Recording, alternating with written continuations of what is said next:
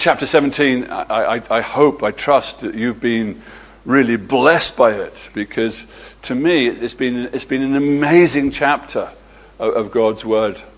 All of God's Word is God's Word. All of God's Word is special, but sometimes some parts of it are especially special. And this chapter 17 is especially special because it is Jesus' prayer. Jesus' prayer just before he went to die, to be crucified, to pay the price of the sins of his people. Now, Jesus knew that this is what was going to happen to him. Jesus knew that he was going to be betrayed. Jesus knew that he was going to be killed. Jesus knew that he was going to give up his life for the sins of his people. Jesus knew that God's wrath for the sins of his people would be upon him. Now, all of that is very, very heavy. If you've got a heavy exam coming up, what do you think about most of the time? Your exam, of course. What do you pray about most of the time? Your exam, don't you? That's what's preoccupying your mind. Your desk, your thoughts, everything about you is thinking the exam is coming, and the exam is weighing heavily on you. Or maybe you've got an operation coming up. A big operation, an important operation. The doctor's going to cut you open and open you up, and you're fearful. And what's on your mind is what's going to happen. Well, Jesus has got this huge event ahead of him, and what is on his mind? What is on his mind comes out in his prayer. Because what is on your mind comes out in your praying. And here Jesus, he starts this prayer and he prays for himself, but more importantly, in the first few verses, he prays for God's glory. He wants God, the Father, to be glorified. Jesus, in his darkest hour, coming up to his darkest time, is praying for God's glory to come out of this. And then after moving from praying for himself and God's name to be glorified, he then starts praying for the 11 disciples that he's with. He's been with these 11 or 12 disciples for the last 3 years. Judas has left. Judas has gone to betray him. He's left with the 11, and he shares this sermon with him in chapters 13 through to 16. He opens his heart to them. He wants to prepare them for when he's gone. And then after he's preached the sermon, he prays for them. He opens up his heart to them. He prays for them. And then the astounding bit is, and this is this last section, the section that we had read for us just now, from verse 20 to the end. Jesus prays for you. Now I'm going to qualify that. When I say Jesus prays for you, he prays for everyone who is a Christian, everyone who is a believer. He says there in verse 20, I do not ask for these only, but also for those who believe in me through their word. This prayer is for you. 2,000 years ago, before Jesus' death, when our minds would be concentrating on ourselves, Jesus is praying for you. The prayer is full of the Trinity. The prayer is full of salvation. The prayer has these main requests where he's praying for love and unity and glory. 2 weeks ago, we looked at unity and saw how important that was for us as a church and individuals. Last week, we looked at love. And we asked the question, who loves who? And we saw very clearly from this passage that God the Father loves Jesus. And God the Father loves us, believers. We saw that Jesus loves the Father. Jesus loves us, the believers. And who do we as believers love? We love Jesus and the Father. And we show our love to Jesus and the Father by being obedient, by doing what God commands. And that particular request here is to love one another as Christ first loved us, as we're to love each other around about us. But then we ask the question, how much does God love the believer? How much did Jesus love us? And we went through some of the depth and the wonder of what Christ has done for us. And we saw the amazing fact that while we were yet sinners, Christ died for us. Christ came to save his enemies and make us right with God. And as we were dwelling on that, we actually realized that there was something more than this, something more incredible with God's love than just the sacrifice of Jesus. Something more than that. What can be more than that? Well, we realized in these verses last week that God loves us, his children, like he loves Jesus. And that's just breathtaking to think like that. And how do we know that? Well, the passage tells us that. And so we ask the question, when did you fall in love? When did God the Father fall in love with you, believing friend? Well, he's always been in love with you. Because God the Father has always loved God the Son. And God the Father's love for us is the same as his love for the Son. And this just blows our mind, because everything in our lives has a beginning, doesn't it? Everything has a beginning. We were born into this world. That was our beginning. And we go through our life starting things and doing things for the first time and learning things for the first time. God never learns anything. God has always been. And God's love for us, his children, has always been. And so we have this staggering truth that God loves us in this way. And so we saw, particularly in this request, that it wasn't just for believers. God wants the world to know of his love, to lead people to salvation. And that gives everyone here a hope. If you don't know the Lord Jesus Christ as your Savior, if you don't know the love of God, you can come to him. You can repent and believe. You can cast yourself on the Lord, and he will save you. But Jesus prayed for the believers that we would know this love for salvation, so that we would truly worship and so that we would be obedient. But now I'm wanting to move on to this last bit that I want us to concentrate on. So we've looked at unity, we've looked at love, and now I want us to spend the rest of this time on the word, the glory. Verse 22, Jesus prays like this, and he says to God the Father, the glory that you have given me, I have given to them. Children, listen to that. The glory that you have given me, I've given to them. Do you understand that? No.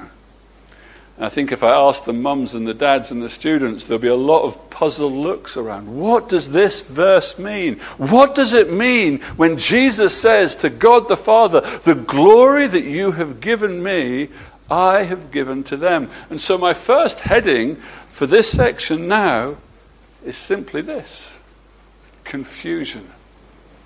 Confusion. It is confusing. This is a complex statement, and it can be confusing. You see, this statement asks the question, what is the glory? What is the glory that God's given to Jesus? What is the glory that Jesus has given to us? What is this? What is glory? What is glory in this context? It's all quite difficult, because we think of God's glory. When do we think of God's glory? We think of God's glory around Christmas time. When Jesus was born, it was glory to God in the highest, and the angels came out and they were singing this song of praise. Glory is a sense of the majesty and the wonder of who God is. How does God the Father give God the Son glory?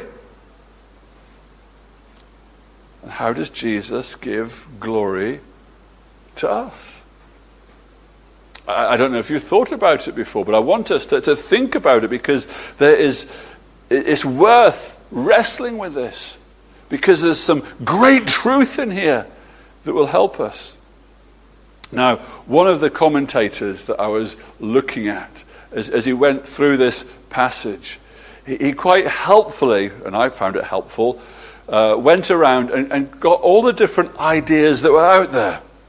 And in his notes on this passage, he said there's seven different options, which he considers out of what he says many. So there's lots of options of what this can be, and the 7 was the ones that he brought. And so I just want to bring quickly the 7 ideas that he found around about studying on this, what the glory is, and then I want us to delve deeper.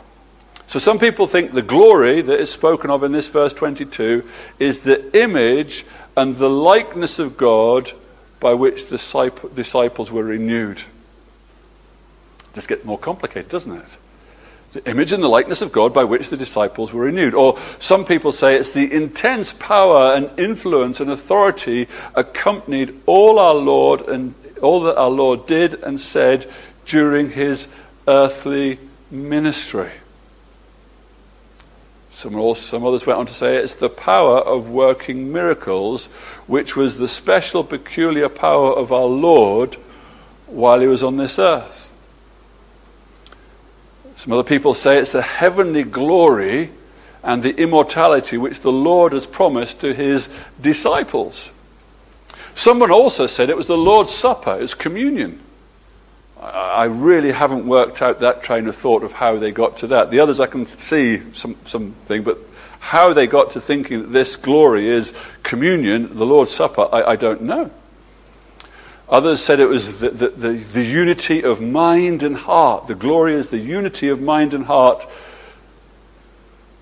And then seventhly and lastly, some people said that the glory means the Holy Spirit. Now, J.C. Ryle collected these from all sorts of different ideas. Some were from that great African theologian, Augustine. Others were from Calvin later on. They were all championing their idea. And I'm not going to get sucked in and say to you, this one and this one means this and this one means that. I'm not going to look at that. I don't want to look at those. What I want us to do is what we should do every time we have a passage of Scripture that's hard and difficult. I want us to wrestle with that. I want us to go back to this passage and find out what it means and what it means to us.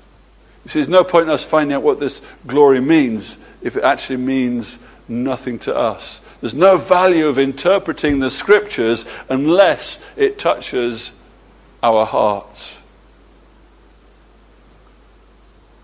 And who do we need to help us do that?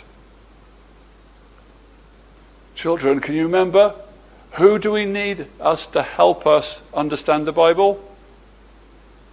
Can you remember what I said in the children's talk? Who do we need to help us understand the Bible? Jesus, and he does it through the Holy Spirit, his helper, doesn't he? We need the Holy Spirit to help us. So right now, I'm going to commit the rest of this sermon to the Lord and ask the Holy Spirit to really help us understand this, because this is difficult, but it's also really, really important to us. Almighty God, we've come to a passage of your Scripture that's not immediately apparent of what it means. The glory that you have given me, I've given to them. Oh Lord God, please come down and open our eyes.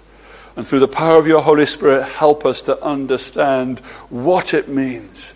Help us not only to understand what it means, O Lord God, but help us to understand what it means to us now, what the application of it should be, how it should affect our hearts and our lives going forward. Speak to us through this word, O Lord God. Speak to us through the power of your Holy Spirit. Use me as your mouthpiece. Help me to bring your thought to us this morning so that we may understand your word. And may you speak it into our hearts and our lives to the honor and the glory of your great and holy name. In Jesus' name we've prayed. Amen. Well, I've used this illustration before, but I'm sure a lot of you have done jigsaw puzzles. The puzzles where you have lots of little different pieces of a picture, and you collect the pieces and you look at the pieces and you build the picture up. Yeah? You've done those before? We had one a little while back that had 1,000 pieces. Where do you start with 1,000-piece jigsaw?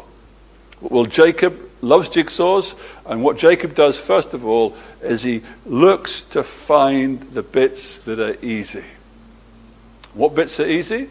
There's 4 pieces that are just unique in a jigsaw puzzle. And that's the corner pieces, because they've got two corners, yeah?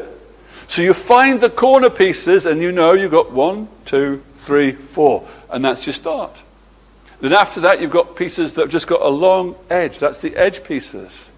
And you find all the edge pieces. And you think, look at the colours and the shapes, and you then get the edge in.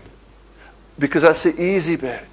And then you look at the picture and you think, oh, there's a bright red flower there, or there's a big colourful thing there. And you look for the bits that have got that colour, and then you build that.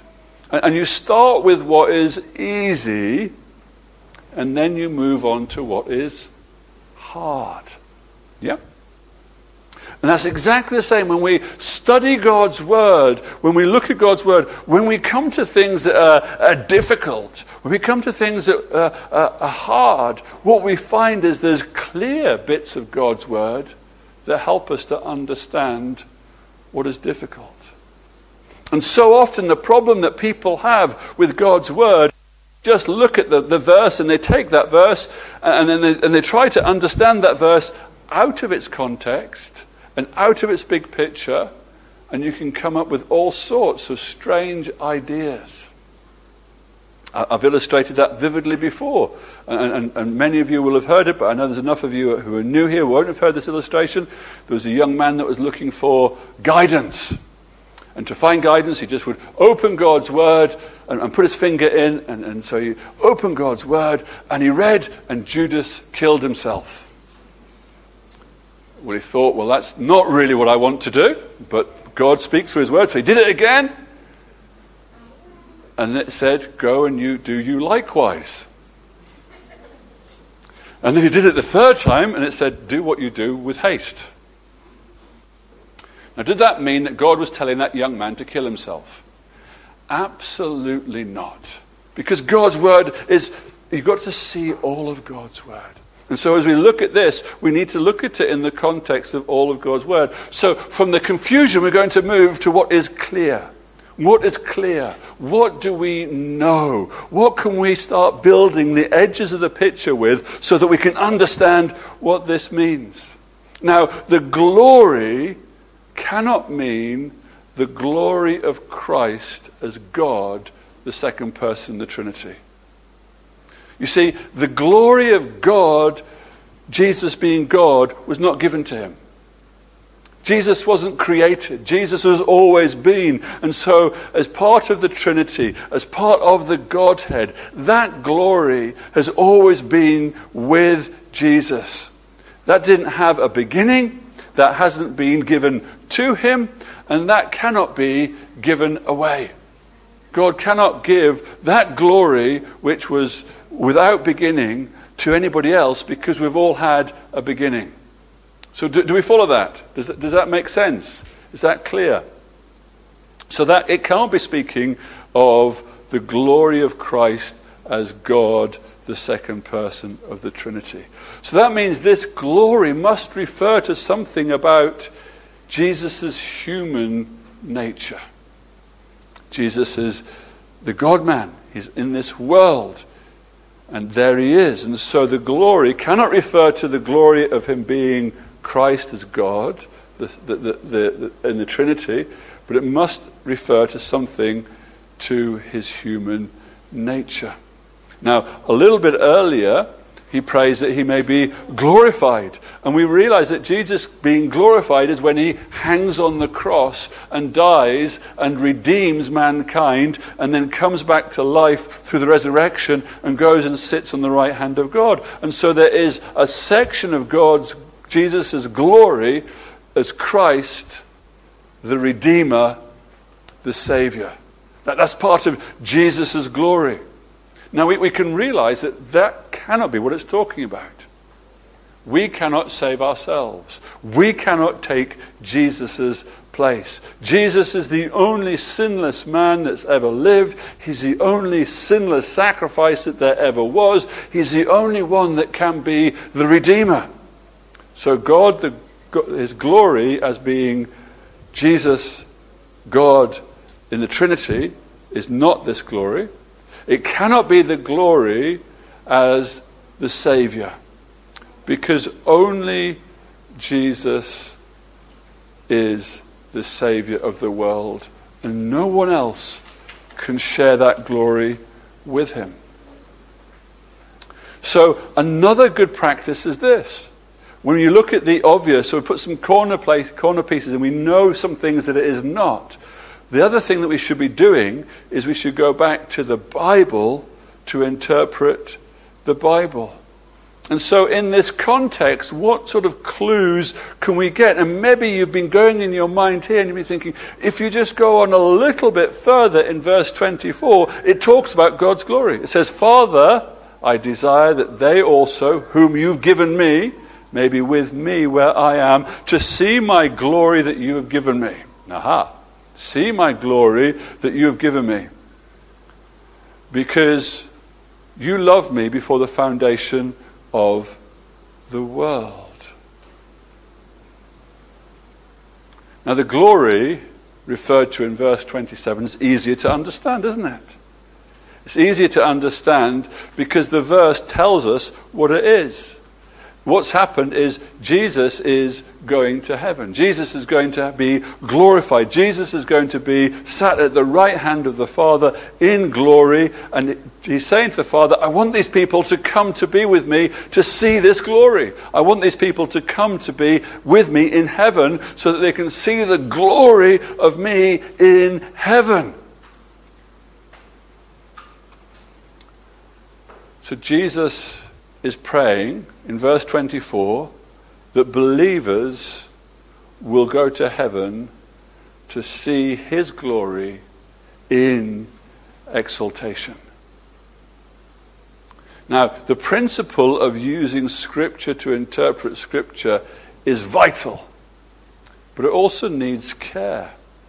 Because I'm not convinced that the glory that it speaks of in verse 22 is the same glory that it talks about in verse 24. Confusing? Yes. But this is the reality of it. And maybe you're saying, well, why not? Why is this glory not the same glory? And again, when we look into God's Word, we have to be careful with the grammar. The grammar helps us understand it. And if you did English literature or English grammar or even grammar in different languages, you will know that it's difficult, but it's very important so you can understand the sentence. And the grammar of verse 22 is key here. It says, the glory that you have given me, I have given to them. And so this is what they say is in perfect tense. And if you're giving up the will to live because we're having a lesson of English literature here, I nearly did the same. And I had to look up what exactly does past perfect tense means. It was a long time ago since I was in school. Time ago since someone was telling me, what tense is this? And I was going, what tense is it? This is past perfect tense, which means that it's something that has happened.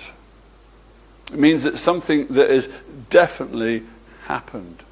There's no doubting this. Have given. Have given. The glory has been given. It is past tense. But in verse 24, it's a modular verb, which means there's something that is yet to happen. So the glory that's been talked about in 21 has been given, and the glory that's in 24 is yet to be seen. So it can't be the same thing. If you've been given something, you can see it, you can feel it, can't you?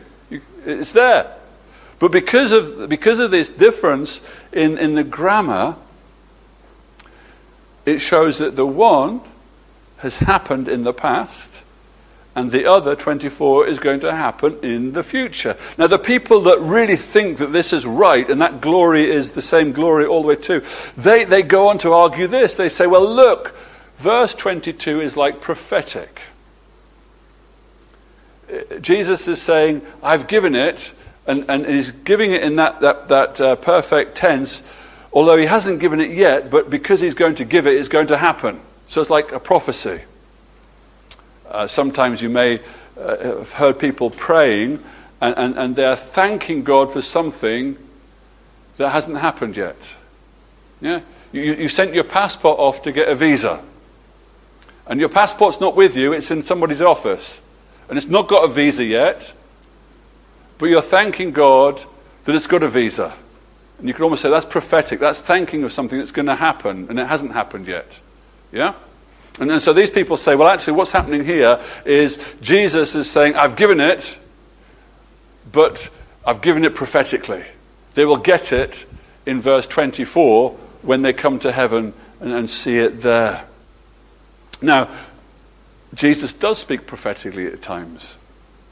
But in this prayer, when he prays for his people, there's nothing of a prophetic nature. And if 22 is written a prophetic way, why isn't 24 written the same way?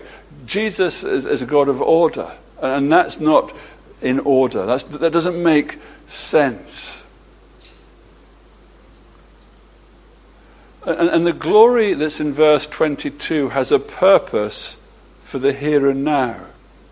If you read on, and that helps a lot, he says, the glory that you've given me, I have given to them, that they may be one, even as we are one.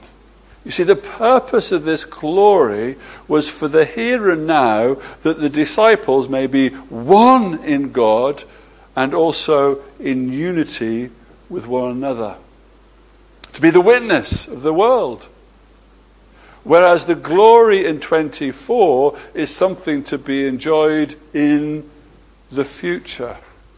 In the future. The glory of 22 is set forth in a clause, meaning our union with one another, our union with the Father, the union with the Son, is the cause of it. The glory causes our union. But the glory of verse 24 is an eternal state, which is not the means, but it is the result. And so, what is clear here is it leads us to a question. And the question is this: what is the glory that was given to Christ and he gives to us, and as he gives it to us, it causes us to have oneness with God and oneness with each other? So, our third point, the glory is. The glory is. I'm convinced and persuaded that this glory must be the Holy Spirit. This is what Jesus is speaking about. He's speaking about the Holy Spirit. The glory in 22 and Christ in us is the same. It is the Holy Spirit.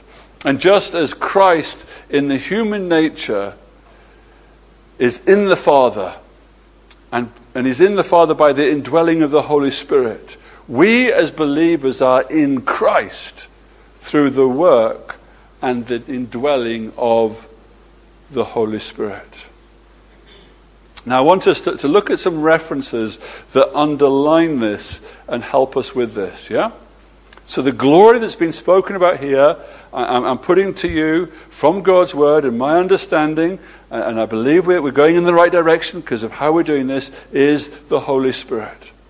But I want us to develop this and underline this and understand it in a greater sense by doing this. I want us to look at some references from God's word to see the God-man Jesus' relationship to the Holy Spirit. Now the way for Jesus, or what was the way that Jesus came into this world? Well, we all know that Jesus was born of Mary. What was special about Jesus' birth by Mary? Well, what was very special and underlined in the Gospels is Mary didn't know a man. Mary was a virgin. And so the child in Mary's womb was a miracle. It was a miracle. It was not a work of nature. It was a supernatural work. And in Matthew chapter 1 and verse 20, the angel is speaking to Joseph. And he's telling Joseph this. He says in the second part of verse 20 of chapter 1 of Matthew, Joseph, son of David, do not fear to take Mary as your wife, for that which is conceived in her is from the Holy Spirit. And then if you look over in Luke, and Luke chapter 1 and verse 35, this is the angel speaking to Mary, telling her that she's going to be of child, telling her that she's going to have Jesus as a son. And he says to her in verse 35 of chapter 1 of Luke, the Holy Spirit will come upon you, and the power of the Most High will overshadow you. Therefore the child born will be called Holy, the Son of God. So the very reason that Jesus could come into this world, or the very thing that enabled Jesus to come into this world, was the Holy Spirit. It was the Holy Spirit's power that brought Jesus into this world. And then for 30 years, Jesus lived a sinless life. He was without sin. And then we know from the Gospels that at the start of his ministry, there was his baptism. And at his baptism, something special happened. We read about that, those of you that have been with us all the time, and you were with us in the first chapter of John chapter 1 and verse 32, we see that John the Baptist bore witness. And this is what he said at the baptizing of Jesus. I saw the Spirit descend from heaven like a dove, and it remained on him. So Jesus was conceived and brought into the world by the power of the Holy Spirit. And then in a special way, at his 30th, around when he was about 30 years old, when his ministry really started, the Spirit descended on him and remained on him. In fact, it was more than just with him. It remained on him. There's a real close connection there. And in chapter 4 of the Gospel of Luke, it goes further, because in verse 1 it says, and Jesus, full of the Holy Spirit, returned from the Jordan. That's because he's just been baptized. It's just the immediate event afterwards. And was led by the Spirit into the wilderness for 40 days, being tempted by the devil. So the Holy Spirit remained on him, and Christ was filled with the Holy Spirit. And then as he was full of the Holy Spirit, he went away from the Jordan, went into the wilderness, and at that time he was tempted. And when Jesus was tempted for those 40 days, we read of the 3 big temptations that came his way. And the power of the Holy Spirit, using God's word, enabled Jesus not to fall. Jesus didn't sin in that intense situation. Now it's Luke that tells us that Jesus was full of the Holy Spirit. And Luke tells us more about this. Luke tells us in the Acts of the Apostles. Luke was the author of the Gospel, was the author of the Gospel of Acts, and also of Luke, and he was also the author of the book which we call the Acts of the Apostles. And in chapter 20 and verse 28, he says this, now God anointed Jesus of Nazareth with the Holy Spirit and with power. And he went about doing good and healing all who were oppressed by the devil, for God was with him. Now get this. God was the one who anointed. God gave Jesus the Holy Spirit. And when the Holy Spirit came to Jesus, it stayed with Jesus. He stayed with Jesus and he filled with Jesus. And the first evidence of that was when he was tempted man to man, or well, it wasn't man to man, was it? It was devil to man in the in the wilderness, and any other man would have fell. Jesus didn't. The Holy Spirit upheld him. And then it goes on to tell us here in Acts that Jesus was anointed, and so all the miracles that Jesus did, all the healing that Jesus did, all the casting out of demons that Jesus did was through the power of the Holy Spirit. Because God had given Jesus the Holy Spirit. And Luke doesn't just equate Jesus' power to the Holy Spirit, but underlines the fact that God was with Jesus because God had anointed him with the Holy Spirit. So to have the Holy Spirit with you means that you have God with you. And Jesus throughout the Gospel of John says that I and my Father are one. And you're thinking, well, the Father's in heaven and Jesus is here. How can they be one together? They're one because the Holy Spirit is there. And Jesus prays that we will be one. How do we become one? The Holy Spirit enables it. And so just earlier in the Gospel of John, it's again made very, very clear that God gave the Holy Spirit to Jesus. And not just gave it, he gave it without measure. Chapter 3 and verse 34, it says, "For whom God has sent utters the words of God." That's speaking of Jesus. God sent him, and Jesus is speaking the words of God. "For he gives the Spirit without measure." The Father loves the Son and has given all things into his hand. You have this idea here in this verse, that the dual meaning, if you like, that God has given the Spirit without measure to the Son. Or you could also feel that the Son is giving the Spirit without measure to others. So just as God gave the Holy Spirit to Jesus, Jesus is giving the Holy Spirit to his believers. And so when we look at this verse and it says, the glory that you have given me, I have given to them, that they may be one in me and one with another. We're seeing here clearly that is the Holy Spirit. This is what is going on here. But we can also see a few references of Jesus giving his Holy Spirit to his believers, and this helps us as well to see it. If we go back to the sermon that Jesus just preached, Jesus preached the sermon to the disciples in chapters 13 to 16, and in chapter 14 there's a reoccurring theme. And in verses 16 to 17, it's one of the many times he says similar things. "And I will ask the Father, and he will give you another helper." Helper? Helpers show you what to do. Helpers enable you to do the impossible. Who is this helper? Verse 17, "Even the Spirit of truth, whom the world cannot receive, because it neither sees him or knows him. You know him, for he dwells within you and will be in you." The Holy Spirit isn't for everybody. The Holy Spirit is for God's people. Those that Jesus gives him to. Peter, in his first letter, makes a very direct reference to the Spirit of glory. 1 Peter 4 and verse 14.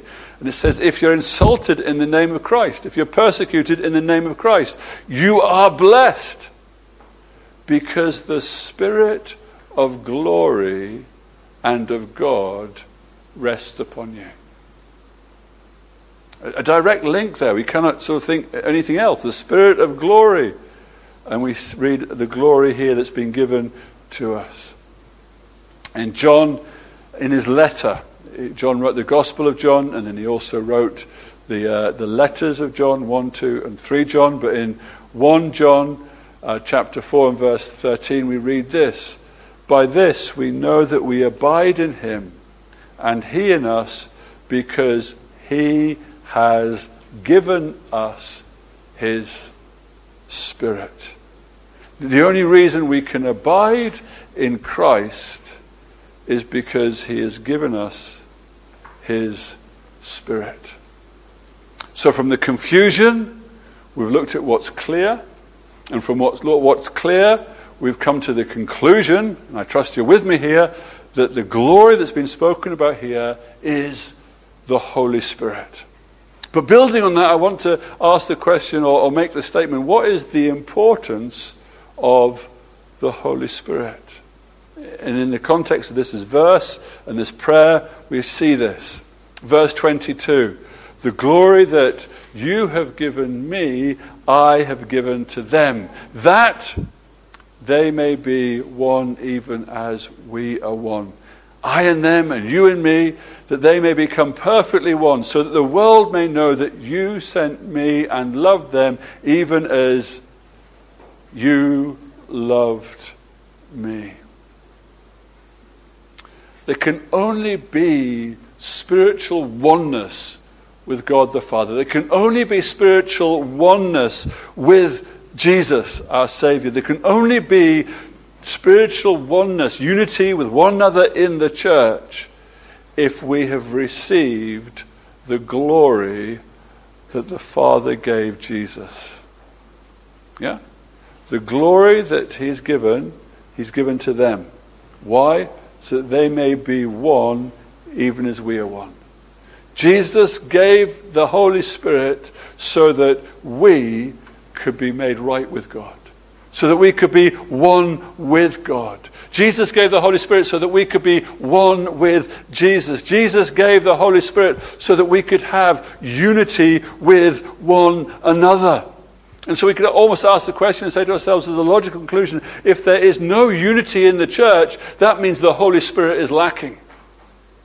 And in some churches, it can seem as though the Holy Spirit is present in abundance because of all the tongues and all the so-called miracles and all the noise that has been made.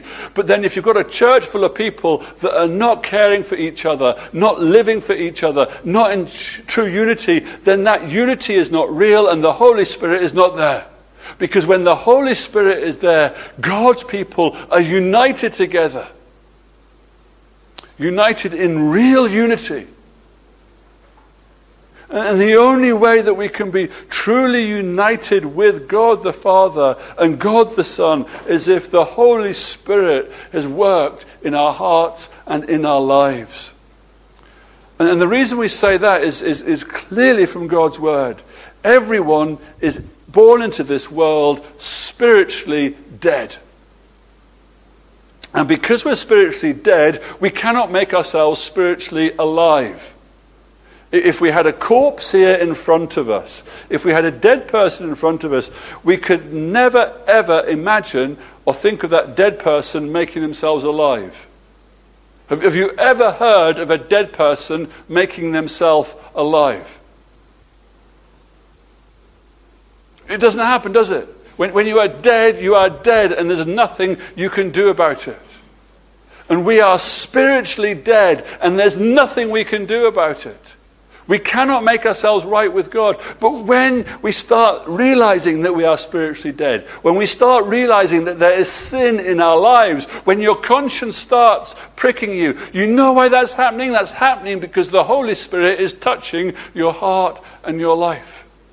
When suddenly you have a desire to go along to church, when suddenly you have a desire to read God's Word, suddenly when you have a desire to ask questions, difficult questions, am I right with God? What is the meaning of life? The Holy Spirit is working in your life. And your Holy Spirit takes it further, and the Holy Spirit takes it to a point where you then will call upon the name of the Lord. And when we call upon the name of the Lord, we will be saved because that's God's promise. But that happens because the Holy Spirit works.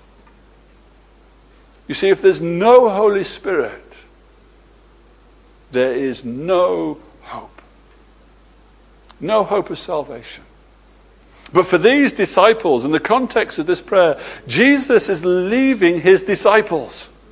He's leaving them. And he's preparing them for a life without his physical presence. Now, when Jesus was with the disciples, I think the disciples kind of felt a bit invincible. Because if your best friend can walk on water, if your best friend can bring down enough food to feed 5,000 people, if your best friend can raise the dead, if your best friend can bring back lame people and open blind eyes, if your best friend has got smart answers and can shut the scribes and the Pharisees up, you're sorted, aren't you? You are invincible. You can march into the synagogue and the Sanhedrin because you know that Jesus can sort it all out. But Jesus was leaving them. Jesus was leaving them. Jesus was their power. Jesus was their everything. And Jesus was going to leave them. Now, you've probably heard the story before of the young lad that was being bullied in school. And he was having a real difficult time. And he came back one home and he had a black eye and a grazed lip and his clothes were all messed up. And his brother said to him, "What happened to you?" And he explained to his brothers how he was beaten up by the bullies. And the brother said, "Look, we'll sort this out with you tomorrow." And so the next day they meet the boy at the school gate and they just said, "Look, you walk on ahead. We'll be behind you." And the young lad walks forward and there are the bullies waiting for him at the corner. And normally when he walked to those bullies, he was petrified because he knew what was going to happen. He was going to get a beating. He was going to get laughed at. He was going to have a difficult time. But this time he didn't go there fearful. Why? Because he knew behind him were his brothers and the rest of the football team. He was safe. Yeah, and how the disciples were leaving, or Jesus was leaving them, and the safety that they knew was being taken away from them. But Jesus is saying to them, "Look, I am leaving you physically, but I'm leaving you the Holy Spirit." And you might say, "Well, so what? What's the Holy Spirit? How's the Holy Spirit going to help? What's the good? We want you, Jesus. We want you with us. We want your physical presence." Have you ever thought that yourself? Have you ever thought it would be so much easier if Jesus was with me in this exam? It would be so much easier if Jesus was sat beside me in this car journey, helping me. In one way, that's quite selfish, because if you had Jesus, then no one else would have him. But the Holy Spirit is there with us all. And the very power that the Lord Jesus Christ had on this earth, the Holy Spirit, is the same power that he is giving to you, or the same access to that power, should I say, is given to you through the Holy Spirit. You see, the Holy Spirit has been given to all believers the moment they become a believer. And Jesus on this work is complete. And Jesus is seated on the right hand of God. But Jesus is with us in the form of the Holy Spirit. And just as the Holy Spirit enabled Jesus to complete his commission that God had for him, the Holy Spirit will enable you to complete the mission and the calling that God has for you. The only difference between Jesus' indwelling of the Holy Spirit and ours is the amount, because Jesus was perfectly filled with the Holy Spirit, and we're not perfectly filled with the Holy Spirit in the same sense that Christ is.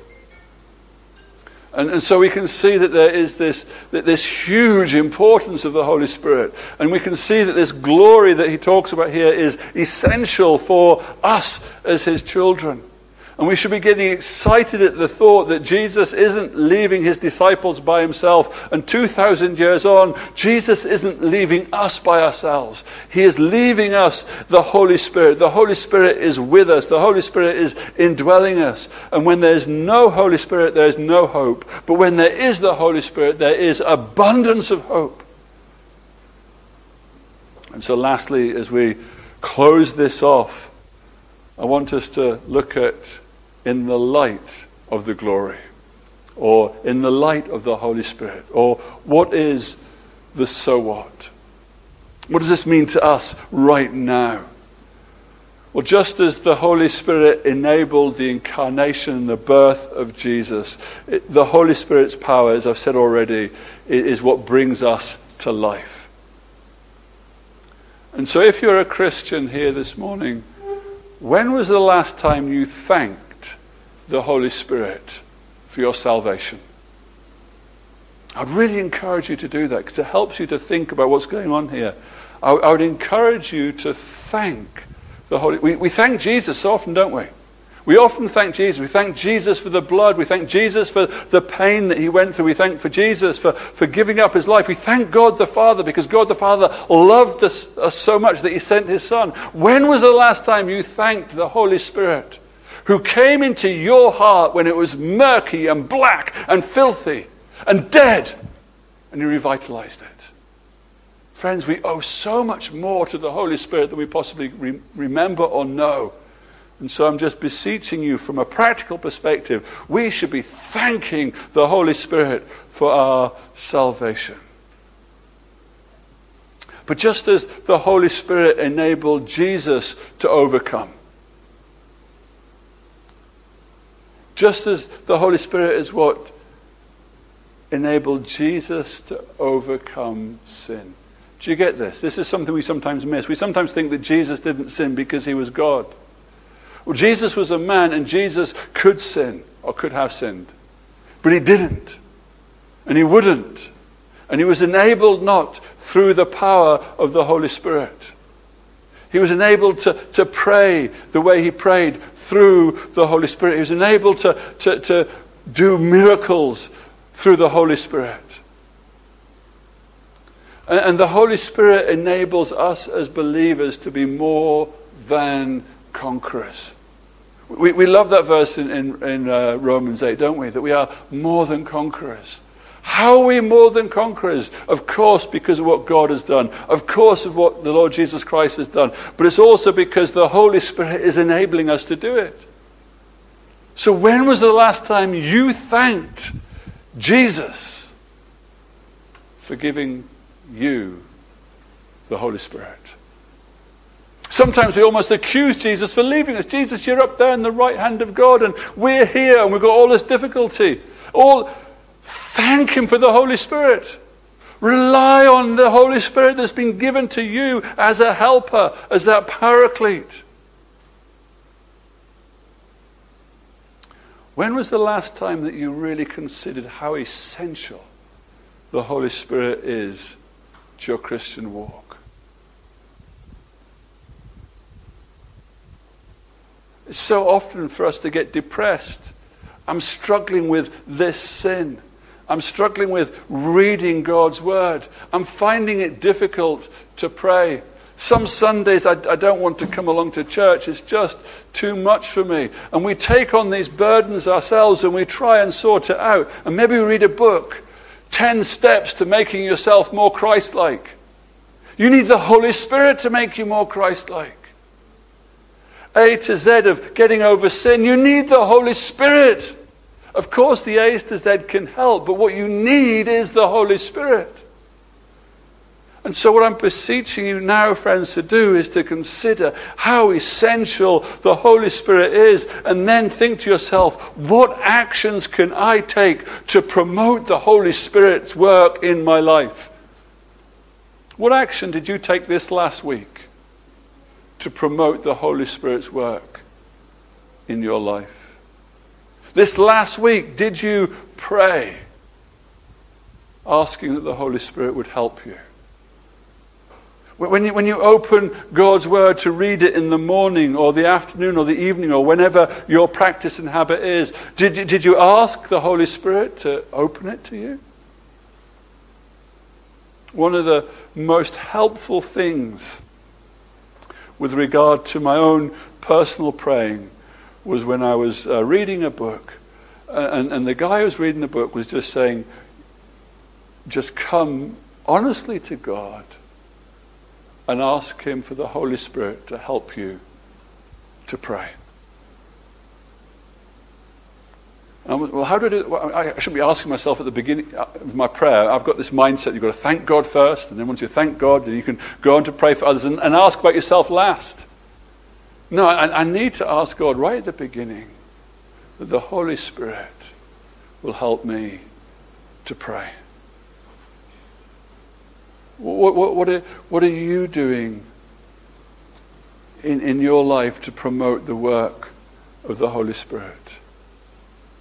Are you reading God's word? Are you meditating God's word? Are you praying? Are you waiting on the Lord? When was the last time you asked God to answer Jesus' prayer? Because Jesus prayed that you would be filled with the Holy Spirit. You see, your salvation, your sanctification, your preservation, your worship, your guidance, your overcoming sin, your ultimate glorification is totally and utterly dependent on the Holy Spirit.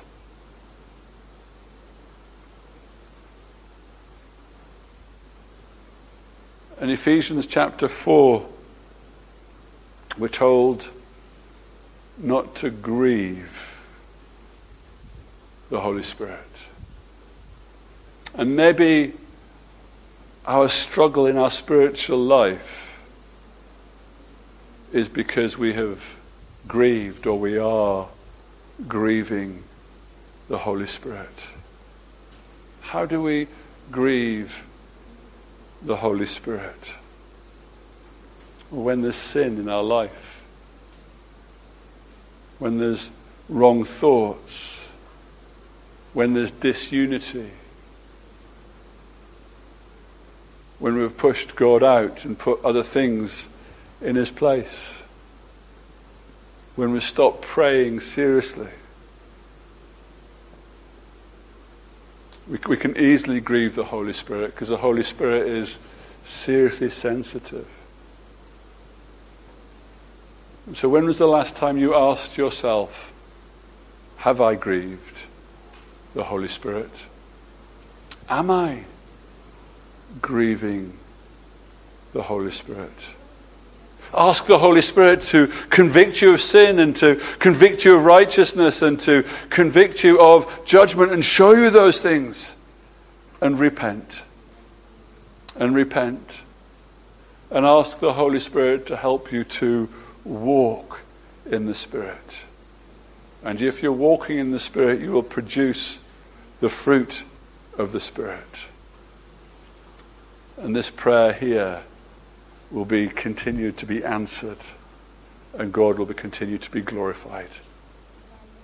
Let's pray. Almighty God, our Heavenly Father, we thank you that when Jesus left, he didn't leave his disciples alone. And 2,000 years on, those of us here that know you as our Saviour, we've not been left by ourselves, but you've left us the Holy Spirit. You've given us the Holy Spirit, the very same Holy Spirit that enabled your Son, the Lord Jesus Christ, to do all the things that he did on this earth and to stand firm. And so first and foremostly, we collectively come before you now, and in the quiets of our hearts, and I encourage each and every one to do this, that you would confess any sin or any way that we've grieved you. Oh Lord God, we come before you now, pleading that you would forgive us. Pleading, Holy Spirit, that you would forgive us for where we may have grieved you. If there's a sin that's besetting us, a habit that is pushing you out, if we're putting other things in your place, oh Lord God, show them to us.